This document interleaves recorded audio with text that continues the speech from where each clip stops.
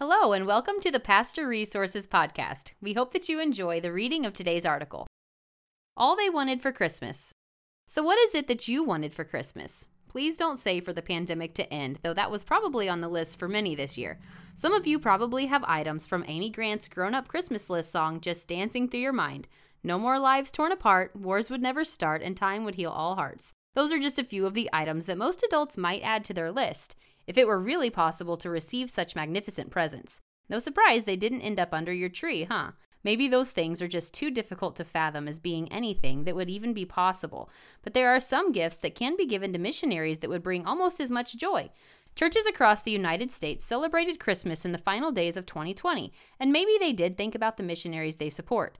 Maybe they did consider what could be given to a missionary who has been far away from home, or perhaps far away from ministry locations if stuck in the USA on furlough due to the pandemic. Oftentimes, those gifts to missionaries involve an end-of-the-year check being written.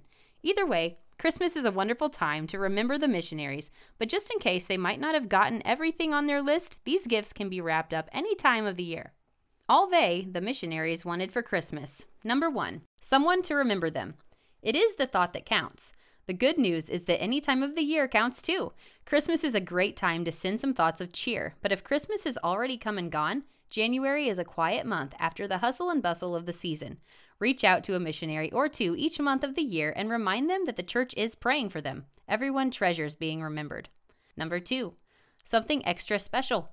Most missionaries are on a very tight budget. After all, most of them have to raise the funds that they use to live and support themselves. They end up raising their very own vacation money. What about an extra special gift, like some funds to use for a night away in a hotel or a special meal that they would have to splurge to receive?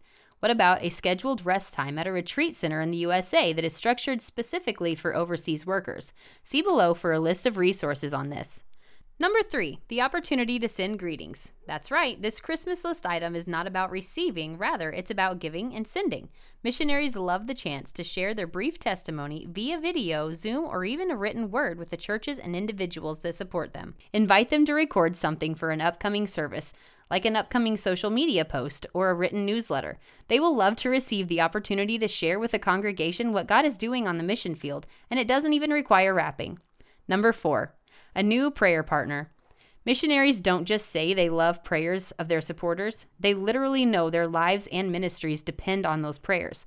Offer the congregation a challenge to sign up to pray for one new missionary, and then have the members contact the missionaries with a few words of prayer. This is definitely a brightly wrapped, shiny bow on top gift that they would love to receive. Number 5, news from home. Missionaries don't always hear about the latest deaths in the church family or the newest restaurant that has come to town or the fact that the local high school just started planning a new renovation. News from home is precious to someone who is far, far away. Not everything makes it onto social media, and sometimes the little details of life can bring home to someone quite far away from home.